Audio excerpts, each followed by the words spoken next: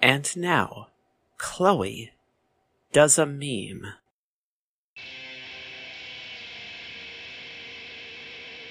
Every morning I wake up and open palm slam a scroll onto the podium.